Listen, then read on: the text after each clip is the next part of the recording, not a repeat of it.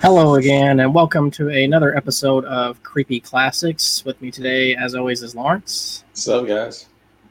And today we are going to be talking about, well, we're going to be listening to and telling our favorite urban legends. I think there's 7 of them on this play I'm about to do here.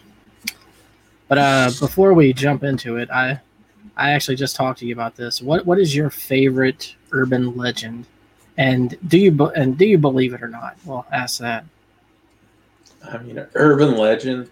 What are we talking about? Like paranormal stuff, or like ghosts and goblins? Or... everything that falls under the urban legend category. The abominable snowman, Bigfoot, whatever. I'll just to give you an idea. I'll tell you what mine is first. My favorite urban legend is that story you always heard when you were growing up. Everybody has probably heard this story before, but it was the one about the girl who's left home alone, and her parents told her to make sure to lock all the windows and such like that, and she can't get the basement window to lock. So she tries to deadbolt it or something like that, and then she decides to go to bed later that evening. And she keeps waking up to sounds of water running or a dripping sound coming from the bathroom. So every time she does this, she reaches down to feel her dog beside her. It's like a comfort thing, and the dog licks her hand, and she feels comforted that she's got a protector there. So she goes back to sleep. Well, she wakes up a couple times and does this, puts her hand down there, and then the final time she wakes up at something almost 7 a.m. Or depending on, it's different with all the variations of the story, but she wakes up at 7 a.m. or something, goes, to finally investigate what the sound is. Looks out the window, sees her parents pulling in, and instantly shows a sign of relief. And then goes to the bathroom to see what the problem was with the water, to examine. And she sees her dog hung up on the shower rod, skinned and bleeding out, and the blood dripping is the sound she heard. That was the dripping all night long. And then who was the one? Well, hold on, I'm getting to it. And she goes back to her room, and there's a note written in blood that says, "Humans can lick too."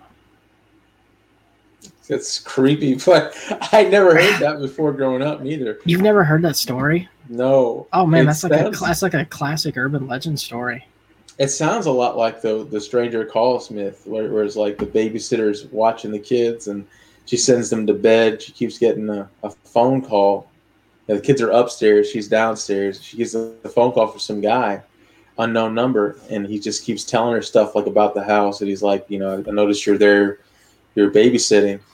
And, he hangs up. And then she keeps calling back, or he keeps calling back. And eventually he's like, yeah, you need to come up here and check on the kids. And she looks up the stairs, and she's like, how did he know that? And it turns out he was in there with the kids. That sounds like that story. Yeah, I mean, that's an urban legend. So that qualifies as one of those stories. So that's one I always heard growing up, but I don't know. Yeah, I heard that one too. That was a classic that was always told by people too. But I've always loved stories like that. So I'm looking forward to hearing what we're gonna have here. This one's gonna be your favorite voice guy, the one I've always played in the car sometimes. Yeah. This one is from the Let's Read podcast or YouTube channel. So I'm going to key it up here and get it going, and we'll let them play and comment after each story. I think there's 7 stories. So before that, though, I do want to share the link in the chat. So if anyone wants to join in, go ahead and get that. Here's a link for anyone who wants to join in and tell their favorite urban legend story. I have a little urban legend as my background tonight. The Aswang. You're familiar with that, huh? Yeah, the Aswang is a Filipino urban legend. It involves something that always attacks children or something like that, or babies, I believe. And Well, it sucks the blood. They're always after pregnant women, and they want to suck out the fetuses. Yes, he looks pretty balls deep though. I think he's pretty cool looking. I love this artwork. That's the reason I chose it. I saw this online. I was like, oh yeah, I love that. I was like, that's gonna be my background for this episode. All right, then. Well, without further ado, let's share this. Oh, not that one. I probably could have had it ready to go here. My folder popped up, but get your shit together, Greg. Man, shut up, man. All right, here we go.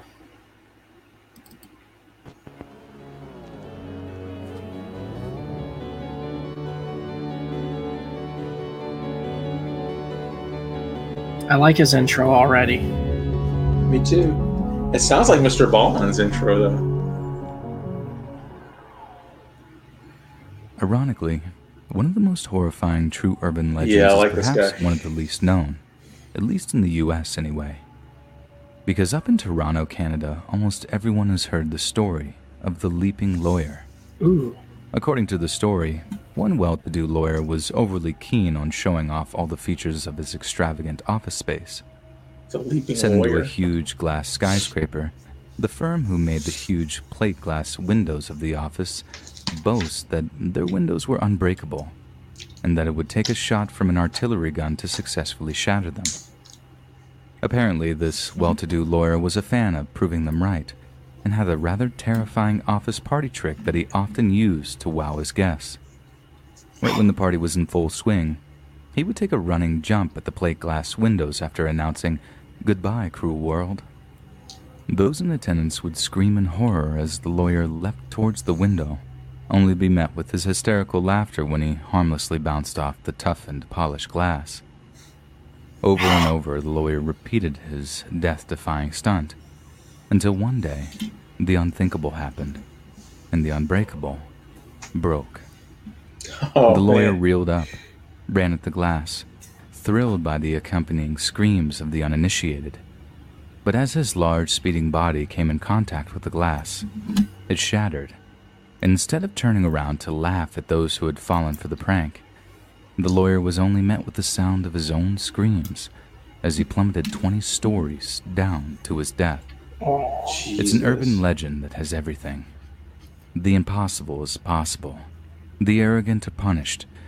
And it's about as theatrical as urban legends get. Yet perhaps the real horror only comes when we learn that the entire story is completely and utterly true. After completing an engineering degree before attending law school, Gary Hoy took a job practicing corporate and securities law in the eastern Canadian city of Toronto. He worked for a firm known as Holden Day Wilson, a law firm located on the 24th floor of the Toronto Dominion Centre. Then, on July 9th, 1993, Hoy happened to notice someone giving a tour of the office to a group of articling students from a nearby university. Like he had done many times before, he attempted to demonstrate the strength of the structure's window glass by slamming himself into a window.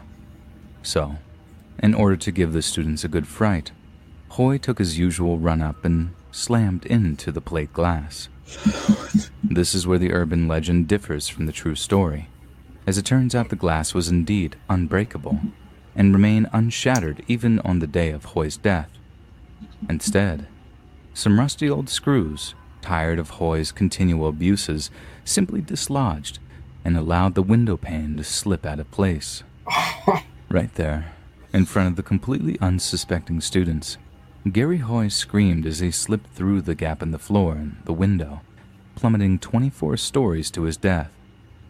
The building's structural engineer Bob Greer was contacted by the Toronto Star for comment.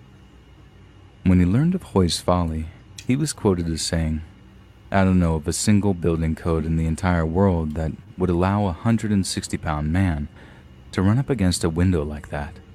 He must have been out of his freaking mind." In another interview, the glass company who made the panes was quick to state that the windows didn't actually break. "We just want to make that clear. Yeah, it popped out of its frame." That's what caused Mr. Hoy to fall.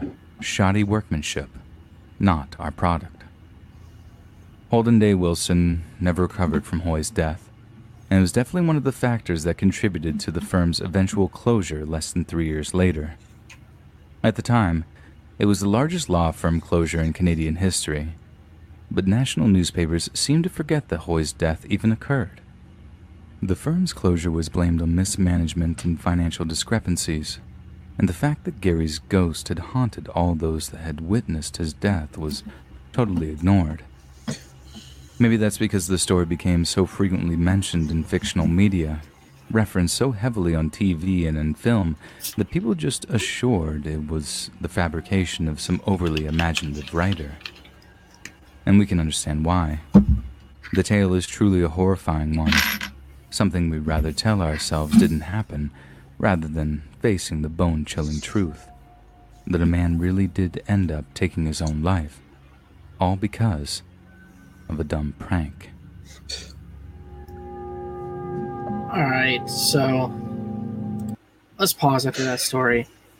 What was this guy hope? I mean, like, of all the pranks he could pull, he decides, hey, I'm gonna, make it look like I'm gonna run through this glass window. I mean, that's a lot of trust he had on that construction. And that's what I'm saying. Like, he had to try it before, and like every time he did it, it was cool. And then finally, at the last, because he had to get it to loosen the screws on the window pane, so he had done it multiple times before, thinking he was safe. Yeah. And Death said, "Nah, bitch. I remember, like, your time is up, basically." And he shouldn't have done that. It was stupid, but I mean, he had to learn some way. It just sucks to have to be that way. Have you heard that story before? Or is that a new one for you? Yeah, it's very new. What year did that take place? Because I don't remember. He never says the year or the place, unless it's relevant. The place that a lot of these take place, but yeah, I don't know, man. But that's crazy. I wouldn't do any stupid prank like that. That's for certain. I'd find a better way. I am not. Dude, I am not trying to run into a glass window. I feel like you do it and you try to live stream it, like pranks with Greg, and it'd show you goofing off doing some shit like that. First of all, we wouldn't be lawyers. We're not smart enough, I don't think. I mean, you wanted to be. Yeah, I did. That's a personal story for another time. But, we're not lawyers now, so. All right, well, I like the first story. Good story. Let's continue. Go ahead. Send me all the notifications. Many of us will be familiar with the Bloody Mary urban legend. The idea that if you look into a mirror and say her name a certain number of times, a malevolent phantom known as Bloody Mary will materialize to murder you. Some might say that the movie series The Candyman borrowed the concept, having the protagonist stare into a mirror while repeating the titular character's name as a means to summon him. Candyman. It's certainly a terrifying trope. Don't you say it a third time The idea of staring into a mirror, only for someone or something to suddenly appear behind you. It's enough to make even the bravest of us shiver. But no one's ever just appeared out of someone's mirror to murder them, right? Those of you who wish to remain in blissful ignorance, I implore you, stop listening right now. Ooh. But for the rest of you, who don't mind being a little paranoid for the next couple of days, let me introduce you to the story of Ruthie Mae McCoy. At around 8:45. What do you have to say, Lawrence? I had to say this. Tony Todd was the best Candyman, hands down. Agreed. On April 22nd of 1987, Ruthie Mae McCoy made a 911 call from her 11th floor Abbott apartment on West 13th Street, Chicago. After the police dispatcher asked Ruthie what manner of assistance she required, he found her response to be incredibly perplexing. In effect, Ruthie told them that someone was trying to get into her home via the bathroom cabinet. "They want to break in," he asked. "From where?" "They want to come through my bathroom," Ruthie replied. "I'm on the other side. They're trying to reach in through my bathroom cabinet." The dispatcher had already established that Ruthie was on the 11th floor of a 13th Street high-rise. There was no way anyone was climbing through her bathroom window, and absolutely no way of them using her bathroom cabinet as some kind of doorway.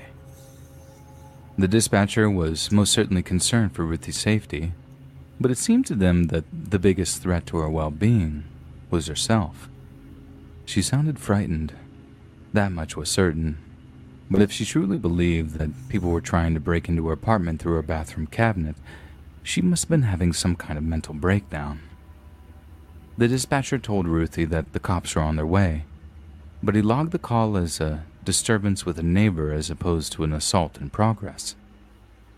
It wasn't a high-priority call, but the cops would get there eventually to check up on her. When the cops finally arrived at Ruthie's apartment, they knocked on the door but received no reply. After their knocks went unanswered, the police attempted to enter the apartment using a key given to them by an attendant in the housing office, but left when the key failed to unlock the door. The next evening, Chicago PD received a call from one of Ruthie's neighbors who was worried about her whereabouts, considering she had seen police at her door the night before and still had not seen Ruthie. Chicago police and Chicago Housing Authority security guards arrived back at McCoy's apartment shortly afterward. This dude has the best voice. After the knocks and calls for McCoy went unanswered, officers suggested breaking the door down, but unbelievably, were prevented from doing so by the CHA security guards, who told them they'd sue the city for damages if they got fired from their jobs.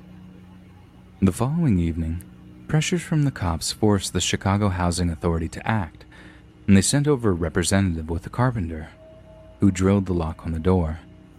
It was then that they made a horrifying discovery: the dead, decaying body of Ruthie Mae McCoy. Homicide detectives discovered that she had been shot in her left shoulder, left thigh, the right side of her abdomen, and right upper arm. Damn. It also became obvious that whoever had shot Ruthie Mae was known to her and was able to gain access to her apartment without breaking and entering. Yet they discovered that Ruthie had locked her door from the inside and the key was still on its hook near the threshold. So how had they gotten in and out of the apartment? Detectives reviewed the 911 call Ruthie made on the night of her death. Through that damn mirror. When she mentioned her killers trying to get in through the bathroom cabinet, a deep chill fell over the two men. It was impossible, like something out of a horror movie. But there had to be a rational explanation for what Ruthie was saying, as she was obviously not imagining anyone in her mirror. Detectives returned to the scene of the crime, intent on fully analyzing this bathroom cabinet that Ruth had mentioned. To the naked eye, it appeared to be a regular bathroom cabinet.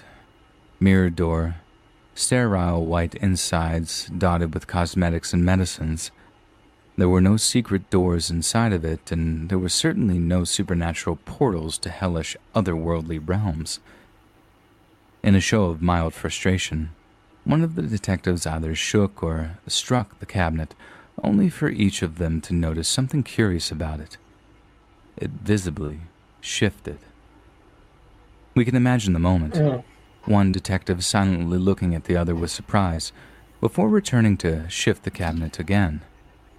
Before long, they discovered they could do more than just shift the thing. They could remove it entirely, revealing a gaping hole in the wall. As it turned out, the ABLA projects, which Ruthie called home, had a rather unusual architectural quirk built into it, and that certain apartments connected to one another via a narrow tunnel that ran behind the bathroom cabinets of opposite apartments. Why?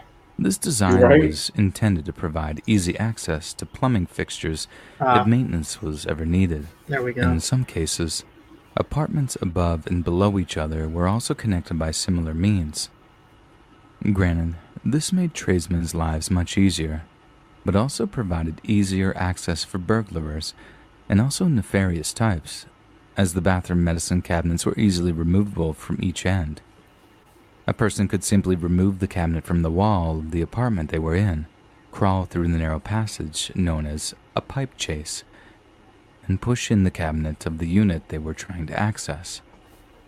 Break-ins via this method have been going on in the ABLA projects for quite a while by the time of Ruthie's murder, to the extent where residents would put furniture in front of their bathroom doors or tie them with rope before going to bed. It was obviously a huge problem, but one that was completely overlooked in the construction of the housing projects. Until the Chicago Housing Authority could find the money to fix it, residents were told to simply make do.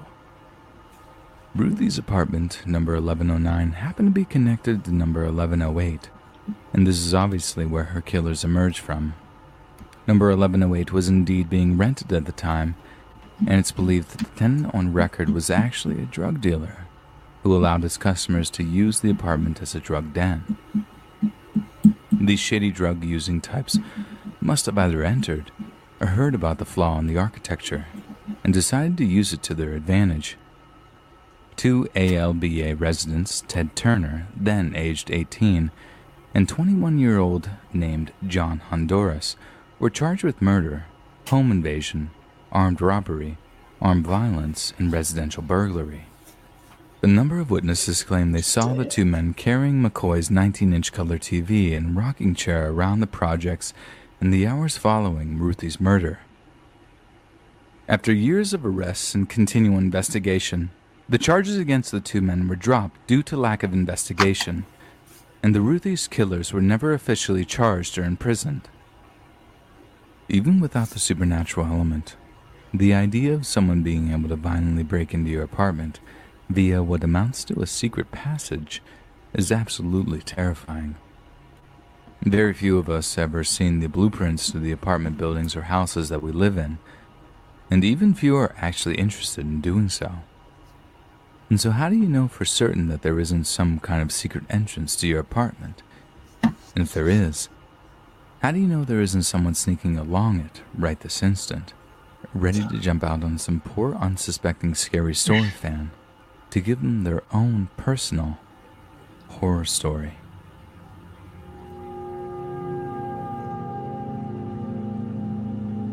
Pause it immediately. Okay, so that's fucking nuts. That is. What's nuts about that is why the fuck didn't Ruthie just leave? Like, what the mean? I mean, where was she gonna go, man? Not in the apartment where there's two murders in there. You can go down the hallway to a friend's apartment or anywhere else. Well, I mean, you got to realize she didn't call and say that, you know, someone was trying to come through her bathroom, like her bathroom window, until the night that she got ousted. So they could have been coming in the whole time. They may have had this thing planned out for weeks.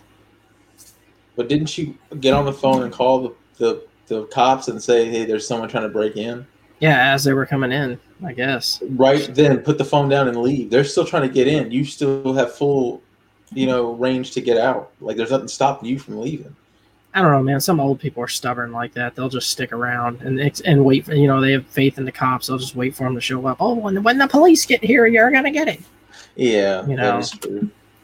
But, they mentioned the Bloody Mary urban legend. And they did.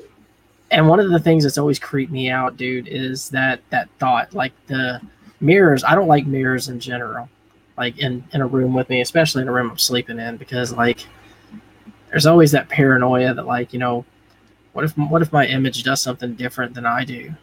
Yeah, that's a classic one. Like, yeah, it's like, what if a demon is standing behind me? Like I go to wash my face and then pick my head back up, look in the mirror, and there's like a demon behind me. Or even a ghost, anything, man. Anything behind you that's not supposed to be there. I don't like that idea at all. Because I got to say, I'm already loving the Let's Read stories a lot. So let's continue. Right. Perhaps you've heard of the urban legend sometimes known as the dead body under the bed.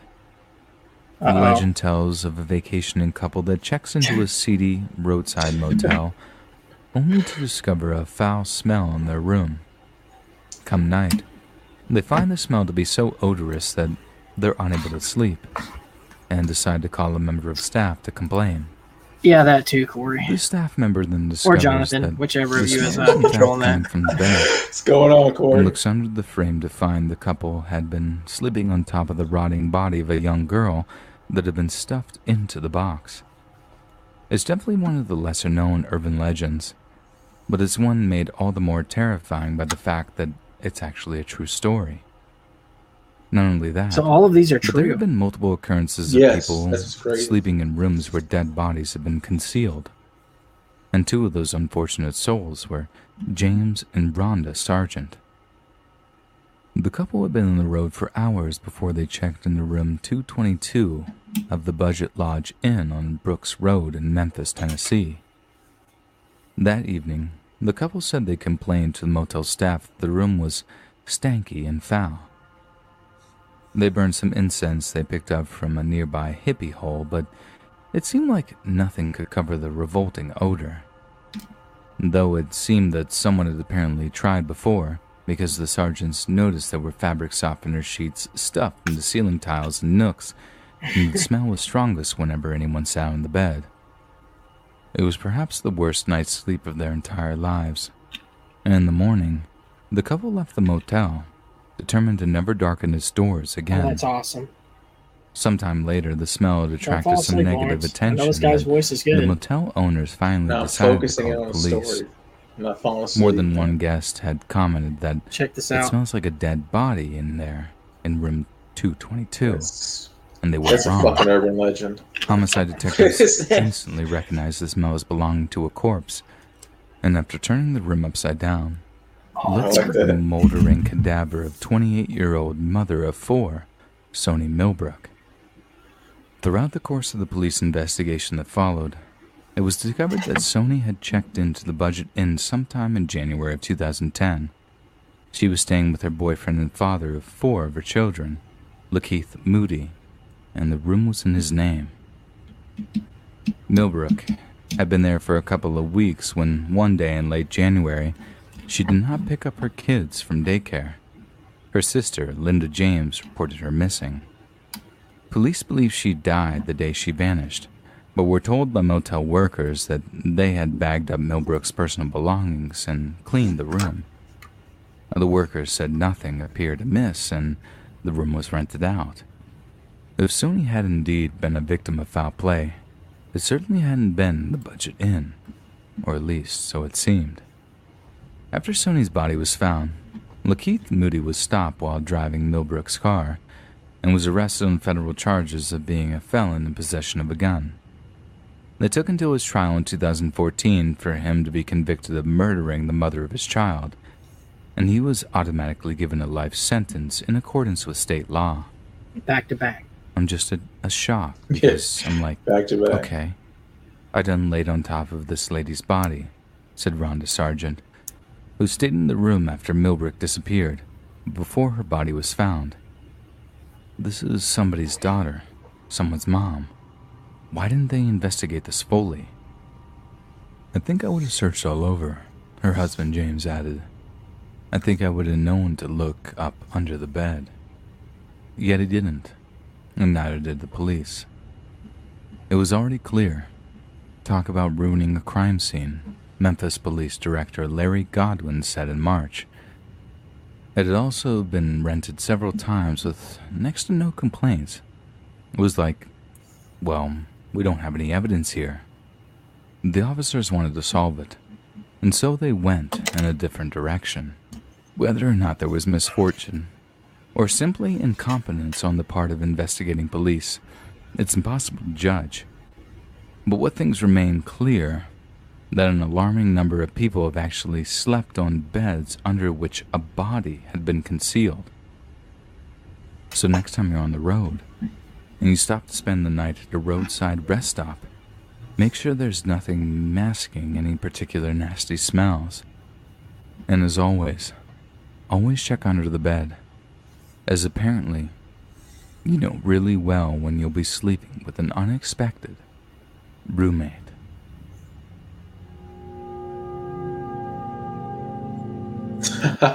So a dead body under a bed in a hotel room. But would the body be scary since it's dead? Like, what's it gonna do to you? I mean, stink. Obviously, it was.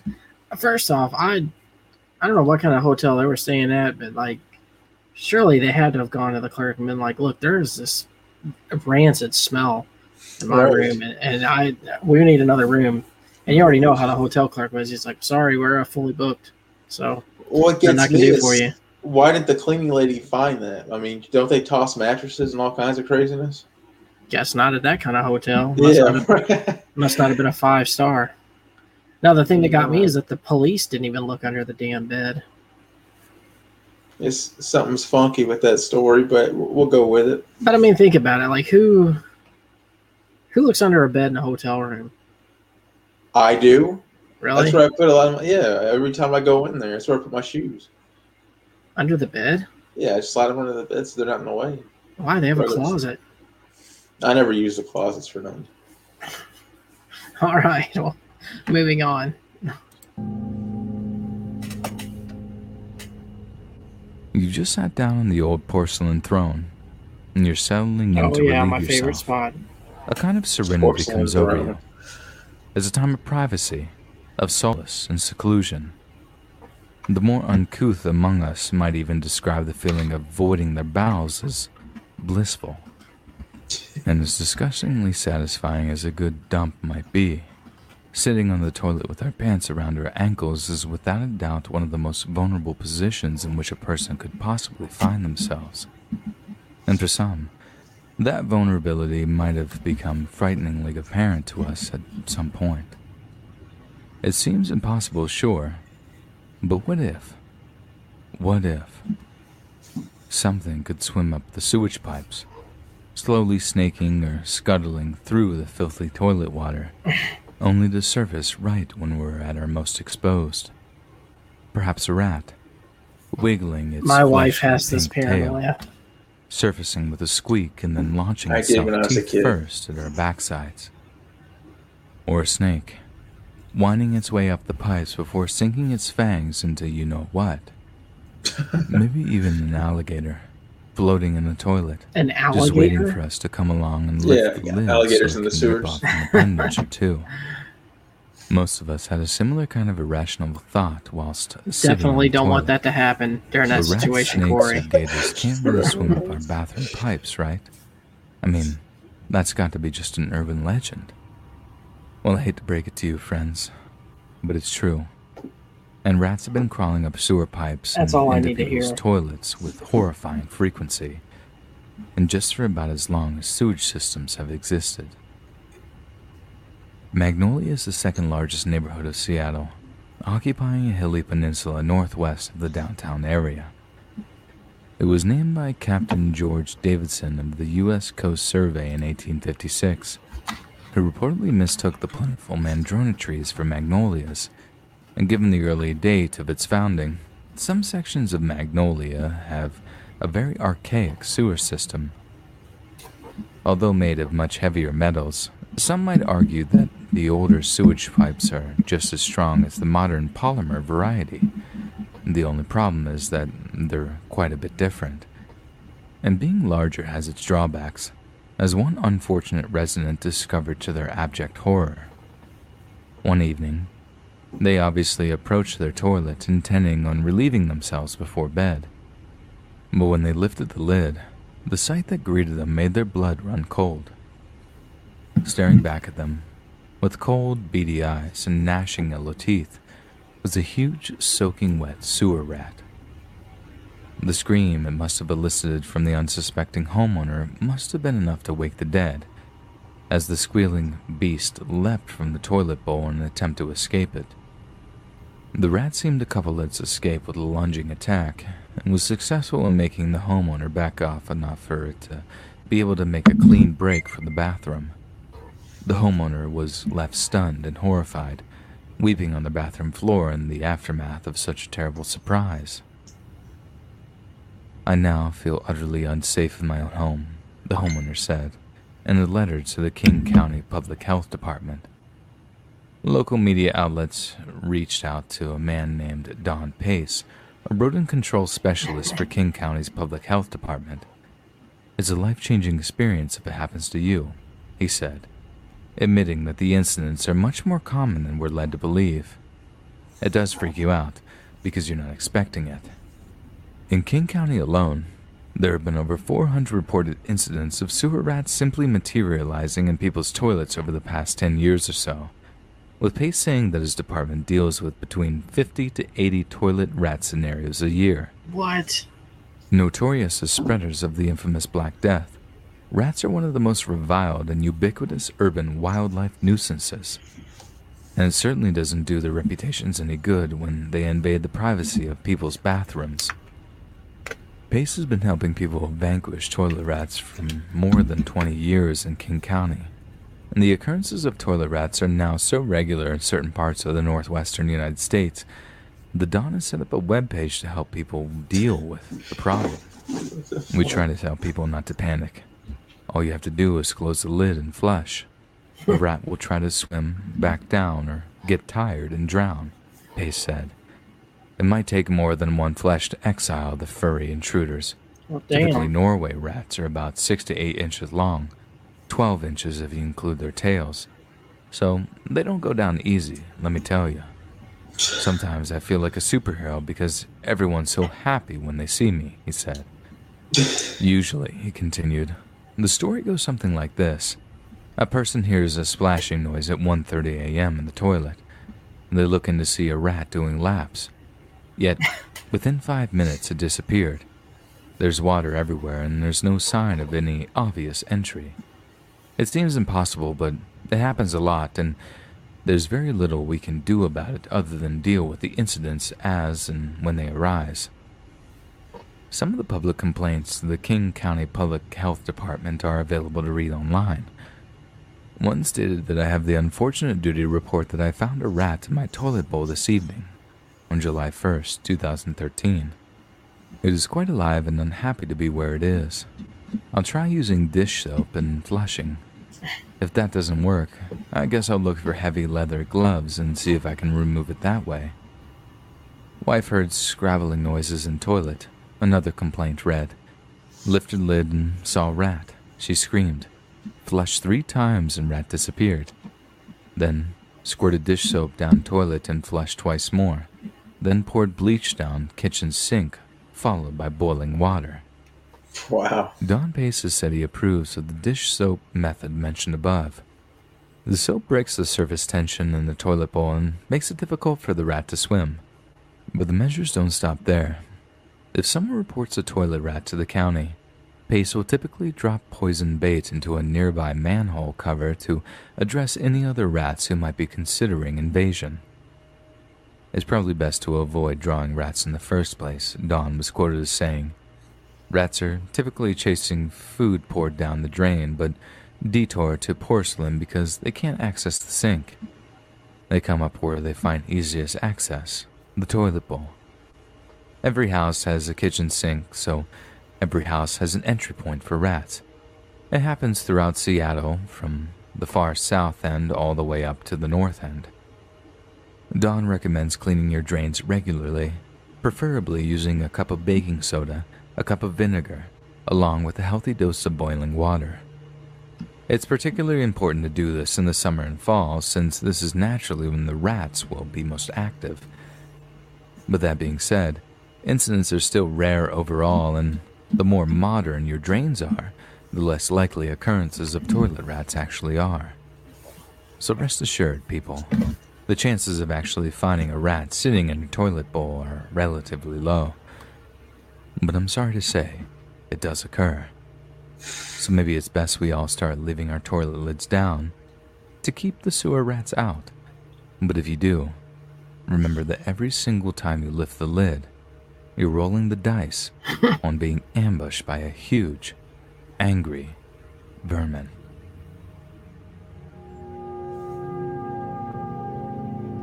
So, Lawrence, what would you do if you found a rat in your toilet when you go there to take your late night piss? Man, let me ask you this. How would the rat not drown coming up the toilet? That's the part I don't understand. But he said sometimes they do. He's like when they tire themselves out trying to get out of it.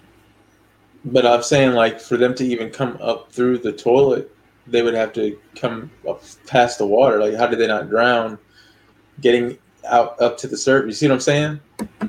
Well, he said sometimes, that's the reason he said that, make sure you close your toilet lid, is because sometimes they'll, like, pop in unexpectedly and try to, like, escape out. I don't know. somehow, I guess if the pipes are big enough, man, they can work their way through the pipes without drowning.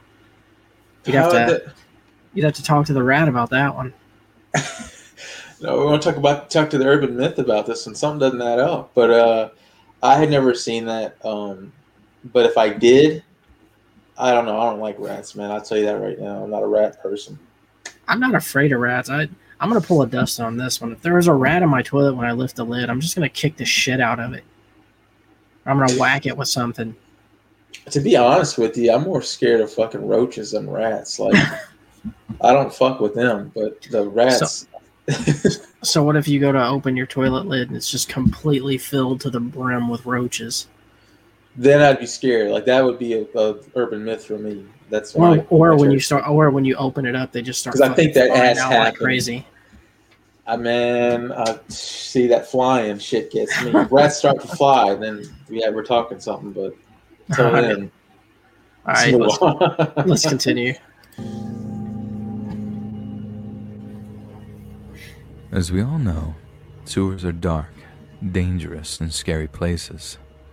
The fictional home of supervillains, evil clowns, and post-pubescent reptiles trained in nujitsu, there's obviously a lot of nasty, gross, and hazardous stuff down there. Rats, used tampons, toilet paper, sewage, you name it. If you flush it, it's down there.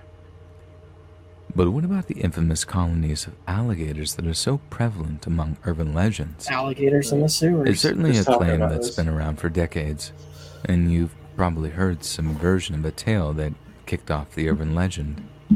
Supposedly, a spoiled young boy gets a baby alligator, of all things, for his birthday and flushes it down the toilet when he's bored of playing with it.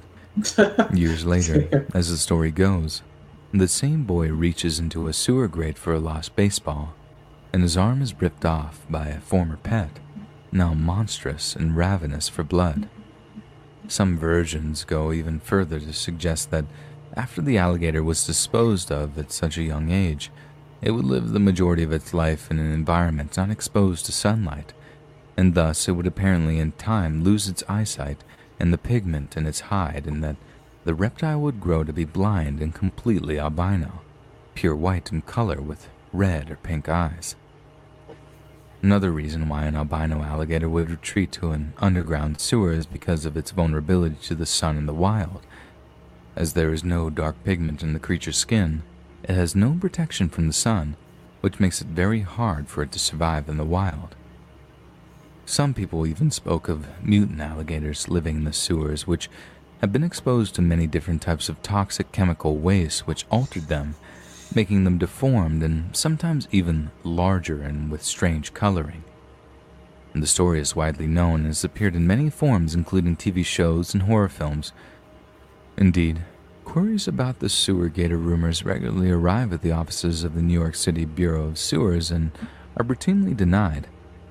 One source for the story is the 1959 book titled The World Beneath the City, which included an interview with the New Yorker claiming to have been sewer commissioner in the 1930s when a campaign was mounted to clean all the gators out of the sewer system.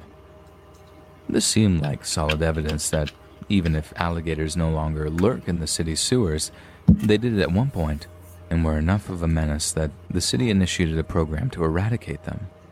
However, further investigation revealed that the man had never been commissioner, and in fact had delighted in spinning outrageous yarns.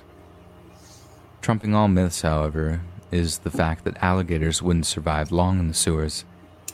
In a 1982 interview with the New York Times, Sewer Bureau spokesman John F. T. Flattery said, "I could cite you many cogent, logical reasons why the sewer system is not a fit habitat for an alligator, but suffice it to say, in the 28 years I have been in the sewer game, neither I nor any of the thousands of men who have worked to build, maintain, or repair the sewer system have ever seen one, and a 10-foot, 800-pound alligator would be hard to miss.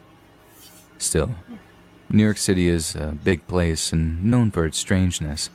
Some people have exotic pets, and it's possible that there are one or more doomed, miserable baby alligators somewhere. But finding or putting an alligator in a New York City sewer does not mean that decades of stories about giant alligators in the sewers are true. Until, that is, you come across one particular account from 2010. I was wondering what we were getting to. An alligator? A crocodile? We were stumped. But it was definitely, well, quite a reptilian reptile, said New Yorker Joyce Hackett. As I threaded my way back to my home in Manhattan through the side streets of Queens, I noticed a crowd of about 30 people gathered around the Old Navy Datsun. I rolled down my windows and asked the lady cop what was going on. Alligator, she said, as if the overriding issue here was that she should have already been on her break. I squatted down, and there it was on the wet asphalt, crouching motionless. Not an 8-inch baby alligator. This is more like 2 feet. But honestly, he seemed less like a menacing predator and more like an abandoned pet cowering under a car. Like many of us, Joyce was more than familiar with the whole alligator in the sewers trope, but never for a second did she believe it to be true. Yet when faced with overwhelming evidence to the contrary, even when she was forced to relent, storm drains and gutters all over the neighborhood were flooded from the downpour, Joyce mused. Maybe a wave had washed this creature onto the pavement of civilization, separating from its pack. When asked if she was actually shocked or scared by the gator sighting, Joyce could only answer, kind of, because New York is a city where one expects the unexpected, a city where alien creatures take root, and whose gutters, basements, archives, and streams serve up more stories than all its writers can think up. I mean, it's a city that writes itself. Each year, at least half a dozen people ask New York City's Bureau of Sewers about those infamous gators. John T. Flattery, chief of design, answers those queries routinely. I could cite you many cogent, logical reasons why the sewer system is not a fit habitat for an alligator. But suffice it to say, in the 28 years I have been in the sewer game, neither I, nor any of the thousands of men who have worked to build, maintain, or repair the sewer system have ever seen one. Flattery, whose sense of humor is of the dried yet deadly variety, added the one clear proof of the absence of alligators. Not a single union official has ever advanced alligator infestation as a reason for a pay increase for sewer workers. Even though it's next to impossible to prove something didn't happen, I would still suggest from the lack of credibility sightings, it's safe to assume that there are no alligators down there, he said. Yet despite what Flattery says, from the years 1927 and 1982, there have been 13 separate reports from people having sighted alligators in and around NYC's sewer system. The 2-foot baby alligator was caught in 2010 by the NYPD in the sewers in Queens, and it was most definitely from the sewers. But it's unlikely it was down there for long, as John Flattery is totally correct in his opinion that gators simply couldn't survive down there for any extended period of time due to the frigid winter weather. However, once the cold isn't a problem anymore, alligators actually flourish in certain sewer systems and have been sighted in the drains and sewers of Florida as recently as 2017. Oh, that wouldn't surprise me. Many of those waste outlets backing out into the swamps. During storm surges and the colder winter months, Florida alligators sometimes shelter in convenient drains and hunt for rats to supplement their diet. So despite all the naysayers insisting it's impossible, there is irrefutable evidence that alligators can live in American sewer systems. And although it's clear that they can't live down there for long, the Queens sewer gator sighting is undeniably true. So maybe be a little careful next time you're around a storm drain during heavy rain, because it's not just Pennywise that'll grab you by the arm before tearing it off. And you just might find yourself being eaten alive by something you never thought possible. Pause that. Thoughts? The story doesn't really bother me because I don't live in New York or Florida. So.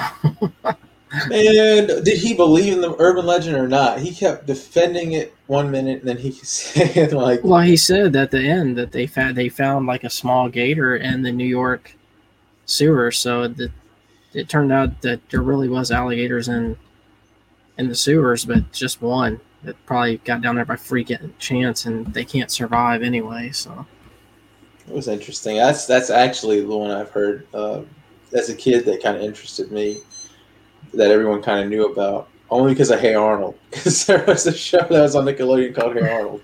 That was a big episode, but I mean, alligators in the sewer. So was alligators in the sewer. They were looking for them or something, but I mean, fuck alligators. I mean, what are they going to do to me?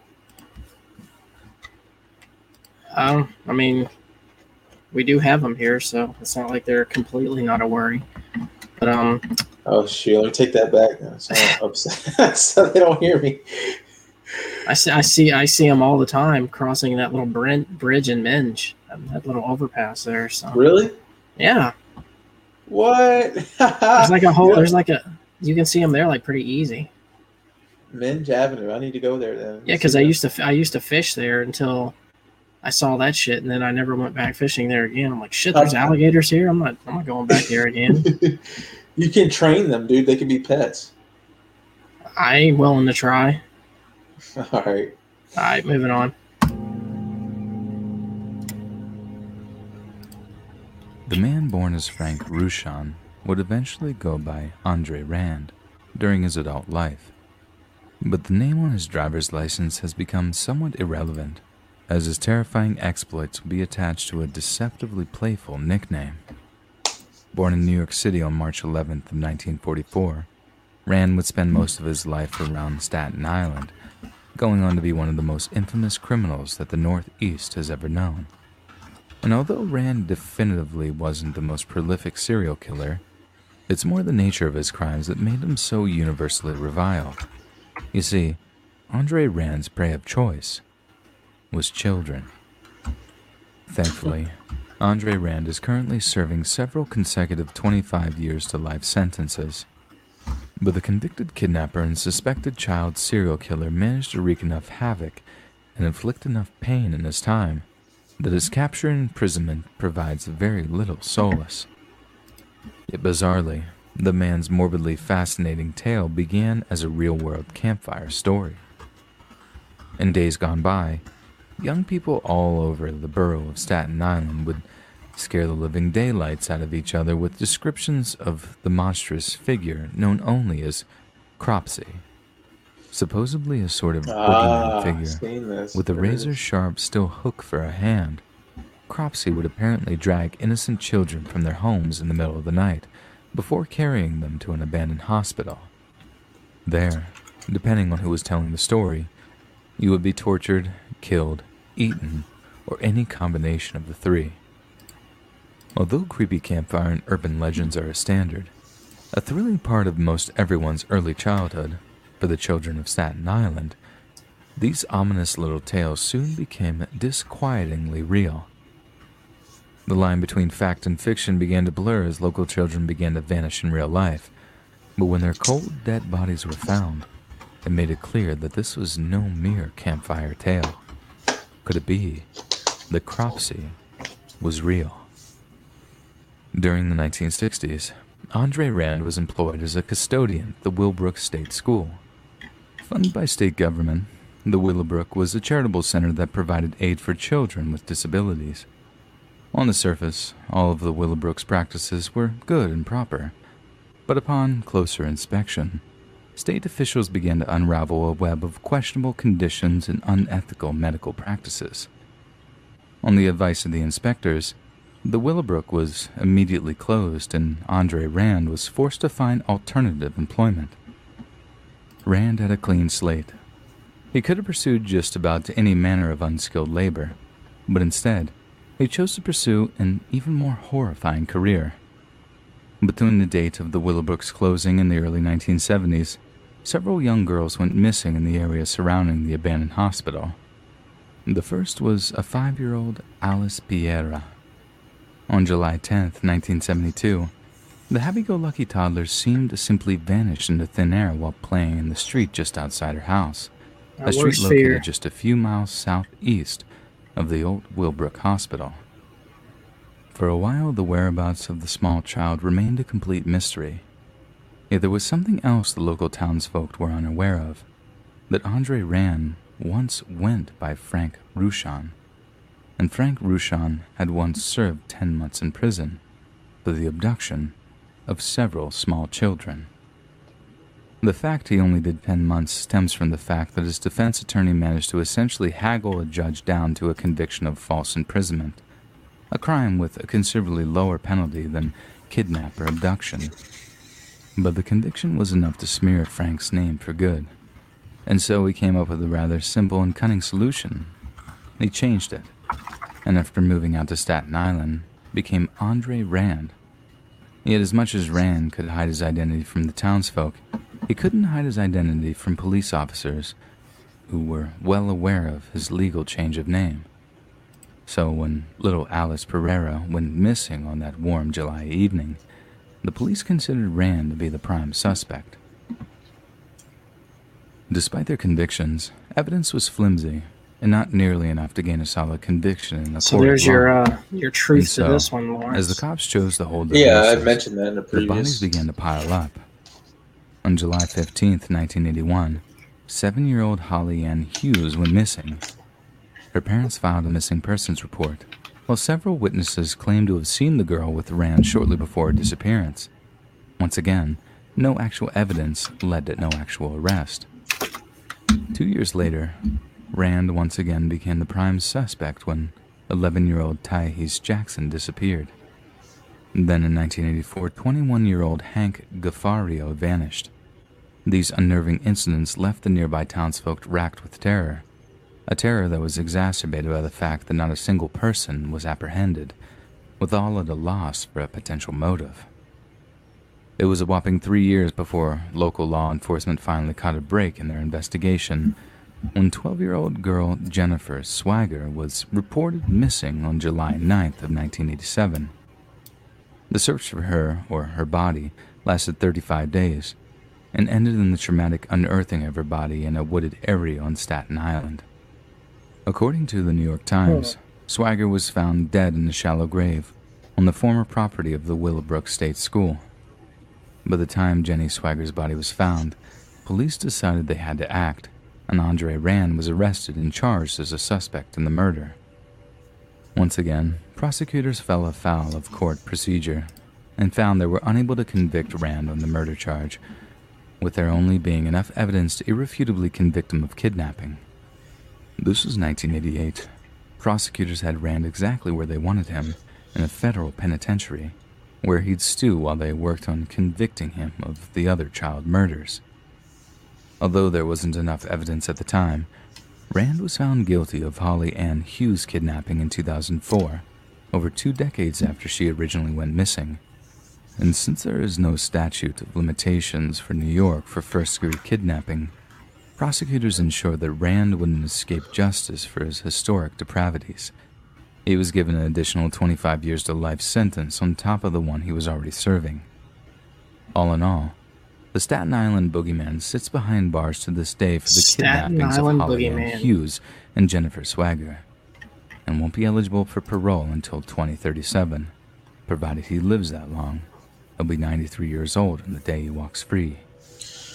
Andre Rand's disturbing life and legacy were dissected in the 2019 documentary movie Cropsey. I gotta watch that. The film premiered at the Tribeca Film Festival that year and won the Grand Jury Prize for its enthralling narrative and slick production quality. And on watching it, it's easy to see why. The essential premise of the movie was to explore whether or the Staten Island urban legend of Cropsey was actually tied into Rand's murderous career. Whether one had fed into the other until fact and fiction had become indistinguishable.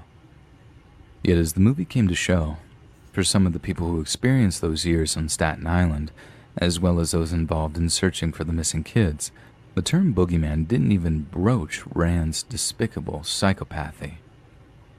Donna Cotugno, president of the charity Friends of the Jennifer for Missing Children, calls Rand the Hannibal Lecter of Staten Island.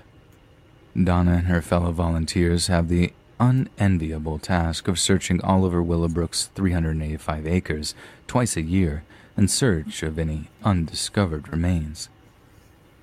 He terrified a whole community, and he still haunts us. Donna was quoted as saying. For some kids, it's like if Corpsey was real. What else aren't they telling us, you know? And I don't know. Sometimes I feel a little of that too. At the end, Andre Rand was arrested, imprisoned, and may never see the light of day again. But nevertheless, his impact on the Staten Island community is immeasurable, and Cropsey has left behind massive psychological trauma that may well last for generations. Some of those children are still missing. The remains are still out there, somewhere.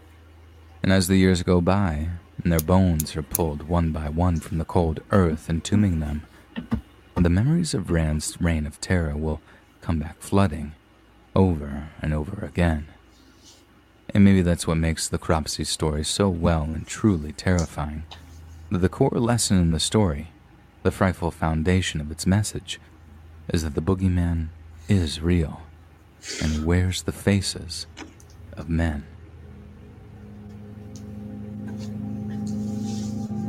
Go ahead, pause it. So, this story immediately made me think of that story you told me earlier tonight about finding that, like, dead hand in the woods. Yeah, it does sound a lot like that. And for those who don't know, I actually did. Me and my friend Anthony. Welcome, Corey. Welcome, Corey. Me and my friend Anthony did find a severed hand in the forest once as kids, and started this big thing where cops were involved. I was in 3rd grade at the time, but it was a wild story. I'll never forget it. But I got to say, this he doesn't mention that in the documentary. They don't think Rand did it, because there was a big thing where they had searched the woods before, and keep in mind, Rand was apprehended and in custody, and they didn't find any bodies. They did it again, and that's when they found the little girl's body or remains. So they think that he was set up, but we don't. We'll never know. I've never heard anything about that story or don't know anything about it. Watch the documentary. You can watch it on YouTube for free. Yeah, so. I'm going to. I'm going to already put it on my list. Yeah. So what's going on, Corey? Not much. Figured I'd hop on with you guys. Well, I think we're actually on either the last story or the last two, so let's jump into the next one here. Cool. Some said he was in a house fire, that the flames had mellowed his skin like an old candle. Others swore he was struck by lightning as a child, and that the bolt had forked directly into the poor boy's face. There were rumors that he looked the way he did because of some horrifying nuclear accident at the nearby Duquesne power plant. Men swore he was real. Others said that it was all a lie, but back in the day, almost everyone in the greater Pittsburgh area had heard some variation of the Charlie No-Face urban legend. Oh, I like this Some one. called him the Green Man. Others, Yeah, I've heard of this one. the Monster of Beaver County. But the details were essentially the same. Some older Pennsylvanians even Corey, how you like met my Charlie clear No-Face when they drink were here? younger, It's Clear Mountain saying it was Dew. by far the single Pretty most cool. terrifying moment of their lives. They describe it like shaking hands with the Jersey Devil, or sharing a makeup mirror with a pouting Bloody Mary. You thought it was impossible, but there it is, clear as day, real as you and me. Because Charlie No-Face really was real, and his story is just about as terrifying and tragic as a person can imagine.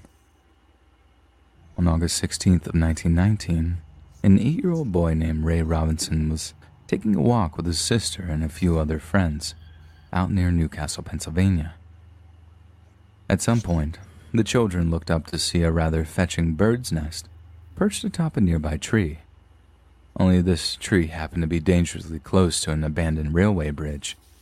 It's thought the children were engaged in an activity known as egging, in which children would cruelly steal birds' eggs in order to preserve, paint, or display them.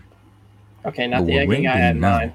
was that just a year earlier, another boy had tried to climb the exact same tree and had managed to touch one of the exposed wires that still had a current running through it. The boy died a slow, painful death over the course of 2 weeks, and Ray was about to make exactly the same near-fatal mistake.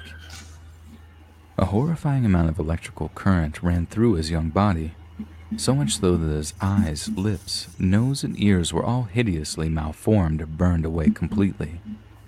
One of his arms was frazzled and rendered useless by the subsequent fall, while one of his hands was blown clean off of his wrist by the force of the electrical current. He went through an ungodly amount of pain and suffering, but with the hard work of some top local doctors, little Ray Robinson miraculously survived. As you can imagine, Ray's life became extremely difficult after the accident, and not just because of his injuries. Many of the larger Victorian-era homes in rural Pennsylvania, including the one Ray grew up in, really can be something to behold. The extravagant architecture includes high ceilings, grand bay windows, and often the privacy of personal ensuite bathroom fixtures.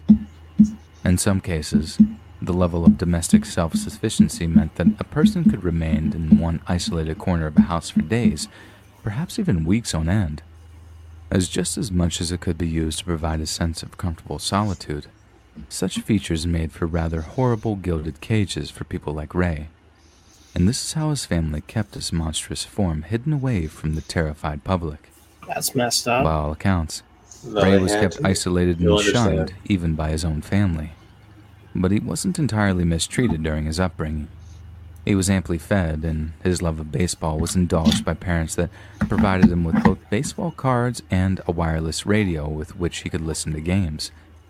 His parents also understood that he needed to keep busy, and also that they needed to teach him to function in society. They provided him with the means to learn Braille and even taught him how to fashion wallets and doormats out of used rubber tires. When he came of age, his family revealed a renovated apartment they'd made for him, set into the family garage. It was much closer to them, both physically and emotionally, and it meant the world to a young man who'd been so terribly misunderstood for most of his young life. Only as he grew, a yearning to roam free burned in him. So in a small act of rebellion, Ray slipped out of the house in the dead of night and walked the highway near the family home. It became something of a habit. He enjoyed the feeling of the tarmac underfoot, the feeling of the breeze on his skin. After a while, he went from walking the highways once or twice a week to almost every night, always alone and always at night. And this is where the real-life Ray Robinson became a walking, talking urban legend. Most nights, on the rare occasion that a car did come along, Ray was so frightened by the sound of the oncoming engine that he'd scamper off the road and hide among the foliage. But after a while, we found he was unafraid of the roaring vehicles. If he stuck to the side of the road, they didn't seem to bother him. So he made the decision to stop hiding. One day, Ray was walking along the highway when once again he heard the sound of an oncoming car. Yet unlike so many times before, when the vehicle had just rolled on by, having not caught him in its headlights, Ray heard the screech of tires on the road behind him.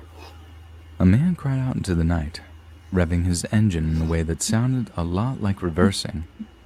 Ray spooked, bolted off the road and into the cover of some trees. Ray swore off his nightly walks for a while, but the damage was done, and in nearby Elwood City, rumors began to spread of a man with no face. The first sighting didn't cause too much of a stir.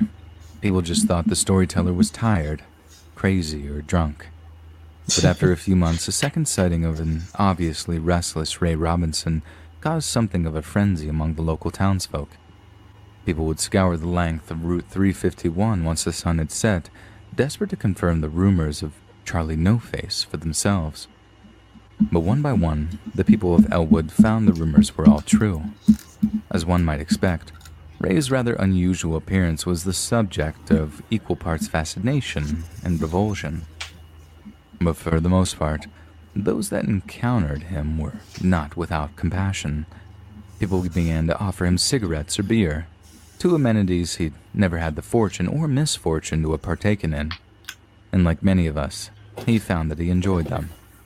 It also seems that he was partial to having his picture taken, as there are many confirmed photographs of Ray with smiling locals, arms around his shoulders as if he were a beloved celebrity. Again, rumors spread that Charlie No-Face liked beers and smokes, and the town folks would bring tributes to Ray on a nearly nightly basis. This only further incentivized his nightly rambles down Route 351, but not everyone who sought him out had good intentions. According to some Elwood residents, Ray was attacked and beaten up on more than one occasion. One person even tells the story of how one particular cruel character filled a bottle of beer up with his own urine, chilled it, and then gave it to the blind wanderer on one of his moonlight jaunts. That's fucked up. Some would stop him, offer to give him a ride, then simply drive in the middle of nowhere and kick him out of the car. That's shocking, but not surprising, as anyone even remotely familiar with humanity might be quick to remind you. That's something I'm One older Elwood resident tells the story of driving down Wallace Run Road late at night with his friends. I bet you know the urine, a case of beer, the urine and a straw, the beer. and some He cigarettes, probably said, and their "Give usual me that very little tribute to the pumpkin Green pie haircut." Although his friends had seen Charlie No Face before, our narrator had yet to have the pleasure. And when Ray Robinson finally presented himself in the flesh, right in the seat next to him, the man said he was frozen in terror. Everything they said about him was true, and his face really was green. But as it turns out, there's a rather grim reasoning behind this discoloration, as Ray's nose was basically an open wound for his entire adult life. Yeah. And as a result, he often suffered from some quite dangerous infections, thus turning his face a slightly verdant hue. People need to understand, the resident was quoted as saying, this was a human being, a real person, and someone who endured one of the most tragic lives I've ever encountered. Underneath it all was this beautiful, kind man. Somewhere, there exists a photograph of Ray Robinson posing with a woman. It's clear that she's happy, that she's unafraid of him, and the way she holds him speaks to the warmth she has for a man she may never, ever have met before. All based on a well-deserved reputation of being a kind and gentle spirit who wouldn't let a life-changing accident keep him down. There also exists an interview with a man whose brother was killed in action during the Vietnam War.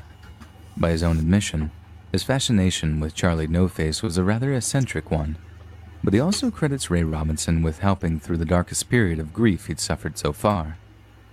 Ray wasn't just an urban legend. He was a real flesh-and-blood man. Oh man, this dude looks scary. Yeah, you seen it? I got it right here. In an assisted living facility when he passed away in 1981. His grave is in the Grandview Cemetery, located at 139 Norwood Drive in Beaver Falls, Pennsylvania. And coincidentally, it's just a few plots away from the little boy electrocuted in the exact same manner, just a year before his own accident. Occasionally, someone comes along to put fresh flowers down on Ray's grave. It's not clear whether this is one person or many, but the message is clear.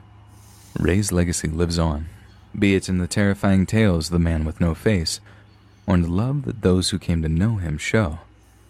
So here's to Ray Robinson, the urban legend who turned out to be very, very real, and who deserves to rest in the deepest and most heavenly peace. All right. So that does that. Let's pull up the... I'll go ahead and remove that out of here. Let's pull up that picture real quick. I got... Yeah. This is... You got it? This is nuts. Yeah, I got it. Let me see what you got. Well, I'm going to pull up the one I found on... Open link. Does it look like Sammy Sosa? No, he's wearing like an army jacket in this one. It's a colored photo. What? I got all black and white ones. Let me see. Yeah, let me pull this one up for you here.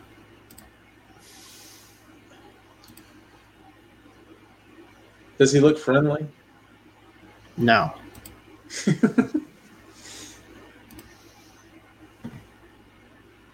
Oh, man. He looks like Homer Simpson a little bit, but yeah. That's disturbing. It is, because... That sucks, man. That guy must have had a rough life, man. Yeah, I was going to ask you guys, would you, if you had an accident like that, would you want to live the life he lived or be killed by it? I'd want to be killed by it.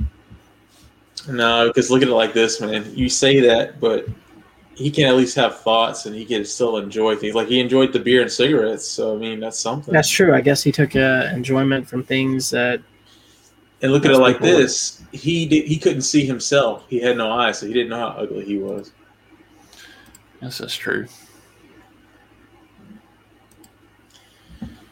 But So Corey, at the beginning of this, we both said what our favorite urban legend is, or at least one that we really liked. So, what is one that you always heard growing up that you were a fan of?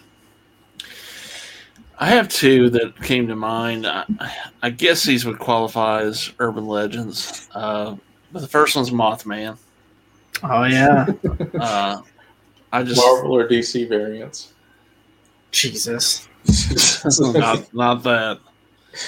I've just always been intrigued by that whole story. And then my other one is, I guess it's become an urban legend, kind of. It's more like a ghost story, but the Resurrection Mary in Chicago, or like the people drive down a certain road and like there'll be like down the road from this cemetery, there'll be this woman in white walking down the highway, and like you can, like they say, you could give her a ride, and basically you drive her to to the cemetery. And what? That sounds incredible. That's great, yeah. Yeah. But there's a whole backstory about who it probably was, and then there's actually a cool a video. I'm trying to think how the story was. Someone drove her down, or was driving down past that cemetery one night, and they saw this, like a girl. It looked like the girl was locked in the cemetery because there's these big iron gates at that cemetery. So the dude or woman, whoever saw her, called the police and said there was someone locked in the cemetery. So they go out there and they couldn't find anyone in the cemetery. But the craziest thing was, like, the iron bars on the gate, there were like burned in fingerprints and they were kind of deformed. And apparently those, they like cut them out for a while and ended up putting them back in, so I think they're still there. You can still see like the fingerprints burned into iron bars. I want to go to this spot so bad. So that's crazy. Somebody's still firing fireworks outside. They see if I can find a picture of those iron bars. Hold on, I'll see. Yo, but do y'all remember that urban legend? This is actually true, but as a kid, I heard this story about the two guys that took a picture for they were struck by lightning. And they captured him right seconds before, and their hair's all standing up, all crazy. And one of them was killed, but it's a picture seconds before they got struck by lightning. Let me pull that up because you can actually see the real photo, and it was a real thing. They were out camping, goofing around with a Polaroid, and it was a storm coming in, and they. I love the urban legend stuff, man. I always have. There's those bars. You can see the. Wow, fingerprints burned into them. That's wicked. Whoa, what the fuck? Oh, I got it blown up here. Yeah, that's awesome. So yeah, I've always wanted to go check. Can you right click on that, Corey, and do it like open it in a new tab? Yeah, let me see here. Like open picture and new tab. I think it's the option. Oh, there it is. Okay. You'll probably have to share that tab. There it is. Oh, yeah, that's better. Oh, yeah. Dude, that's incredible. I want those bars. I want to go.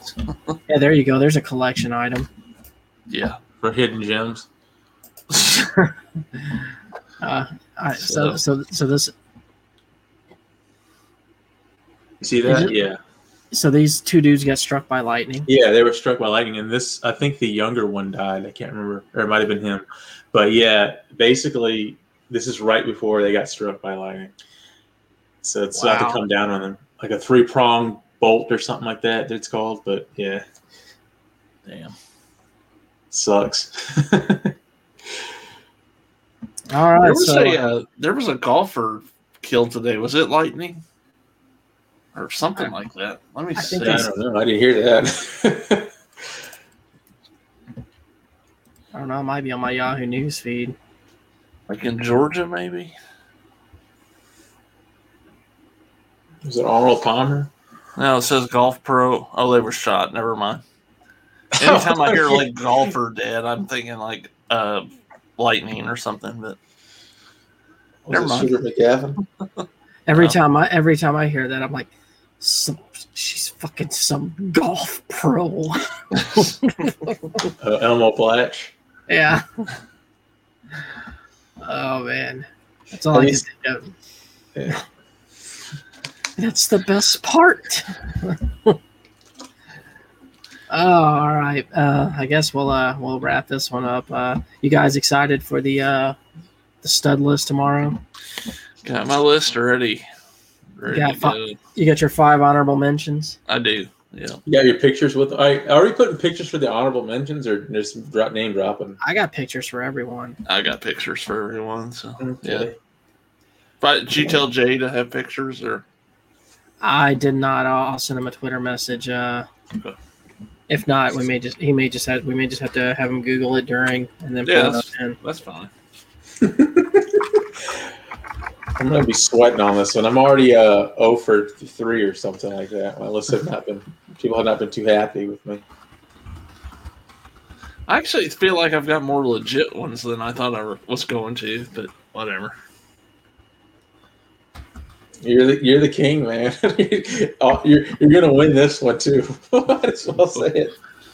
I have a few legit ones as well, actually. So, as a matter of fact, let me pull up my list real quick here. I hope I fucking saved it and didn't get rid of it. Corey, do you agree with this? Now, Greg says that women can't be studs. They can't be on the stud list. Hey, Jamie. Jamie's on mine, so I don't know what you're talking about. Oh, I guess I stand corrected then. Hey, what's up, Jamie? I don't know. It's Well, I'm going based on like our original like standards for the stud list, and it was always dudes, man. It's nothing against women or no like any sexist thing. It's just when we originally did it, it was always dudes. So I figured, let's keep it. Are you saying half your studs are lesbians, Lawrence? That's what he said earlier. He's like they're lesbians because that's all. It was. All right, look. Here's the deal. I will allow a woman as a stud on the list, but only if she has a mullet. If she doesn't have a mullet, she's immediately disqualified. Can it be Hillary Swank and Boys Don't Cry? Because I think that qualifies as. I'll let you have that one. Especially since we can't decide whether or not she's hot. She's not that to me, but I don't think she was supposed to be. All right. Let me ask you this: is Elliot Page going to be understood? Hey, she's a contender. I did say earlier during the Dashing with Greg episode that I would allow Ellen DeGeneres as a stud. Yeah, it works. Yo, highlight that last comment by Jamie. Definitely. Me too. Ellen DeGeneres does pull some hot tail. So. Yeah. I don't know who she married to, so I got to check that out. Portia, is it still Portia de Rossi? Is that her wife or whatever? Man. I don't know. I don't know. Money, I guess. I haven't kept up with that since she was banging Anne Hesh, so. Yeah. Yeah, I'm excited though. I want to see Jay's list. So Jay, if you're out there, can't wait to see you. Oh yeah, it's gonna be great. You never know. Maybe Hayden finally figured this thing out and he'll join us too. Yeah, he was a little confused about it. Hey, I was right. God. Is it? I think I know who that is. I'm not 100% sure. I'm pretty sure I do. You have the internet in front of you, man. I know who it is. I just can't picture the. Pull her up. Pull her picture up. All right, here we go. See if that qualifies Ellen for the stud list. If you think it's hot enough. I mean, she already qualifies anyway because of how demanding she is, from what I hear. That's true. Oh yeah, very true. Katy Perry was hit on by her.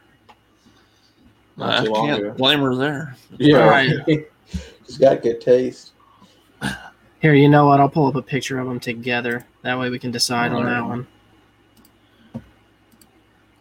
You know what's funny is the picture I pulled up. That it for the description of it, it just says Z. I don't know if that's meaning anything there, but.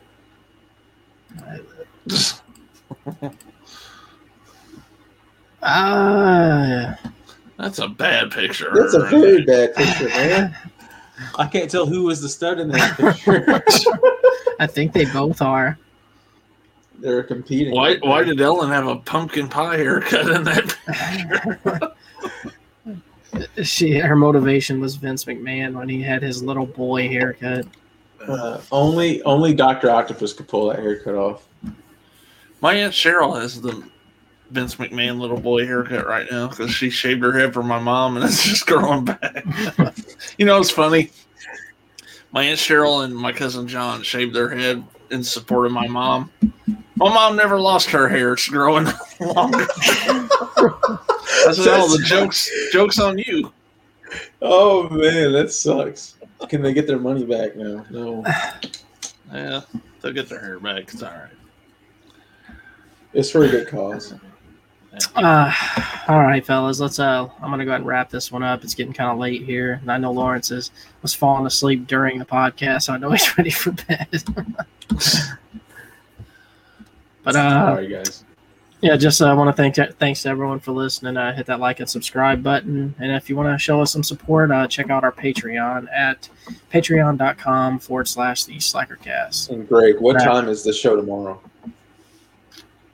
It is going to be probably around 9:45-ish. I say that because I'm always late, so around then. The stud list, top 10 studs. I'd like to hit it at 9:30. So I mean, we may start early. Just depends what time I get home. But my headset is dying, so until next time. Slack off.